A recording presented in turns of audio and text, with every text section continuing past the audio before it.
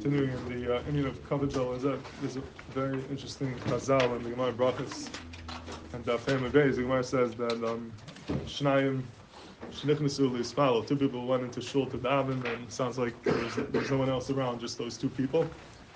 One of them finished davening before his friend, and he left early, and he left his friend in shul. He left. So HaKadosh Baruch Hu rips up his tefillah and is not mekabel. He also causes the Shechina to leave, so it's a very common thing. You go with your friend into shul to daven, and you finish and you leave him. It causes your tefillah not to be niskabel. And the reason for this is Rishonim say, number one, I'll cover the Adam. You're walking together, then you leave him. He's gonna feel bad that you just left him there. And number two, there's also a certain pachad. In those days, the shuls were secluded, and he's there all alone. And if you leave him there by himself, it's going to cause him to be afraid. And because of that, your tefillah will not be niskabel as well. And we see the ad hechan advar megiyim, that if a person doesn't have the proper zehirus and kavod for his friend, or he causes him tsar, it has the ability to ruin your tefillah, to cause the tefillah not to be niskabel.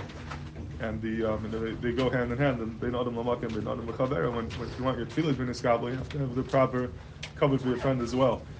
And they say over about Mr. Salanter when he was on his deathbed, he was a geisus. When people before the period, that's when they say over the most important things to them. The greatest societies, they want to leave to the island before they leave the world.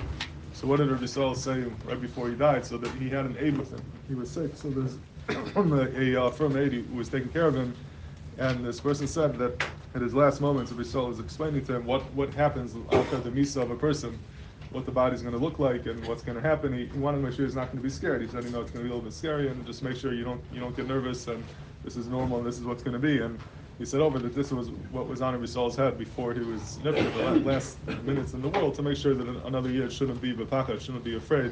That is really what brings a person to godless. So when a person cares about another year, that's really the a step in the ladder to be Masala and your kurva HaKadosh Baruch Hu as well. As the Gemara says over here, that if you do wait for your friend when he's in shul, you get an unbelievable schar, you get tremendous brachas, and that is really something that could help you enhance your own avodas Hashem as well.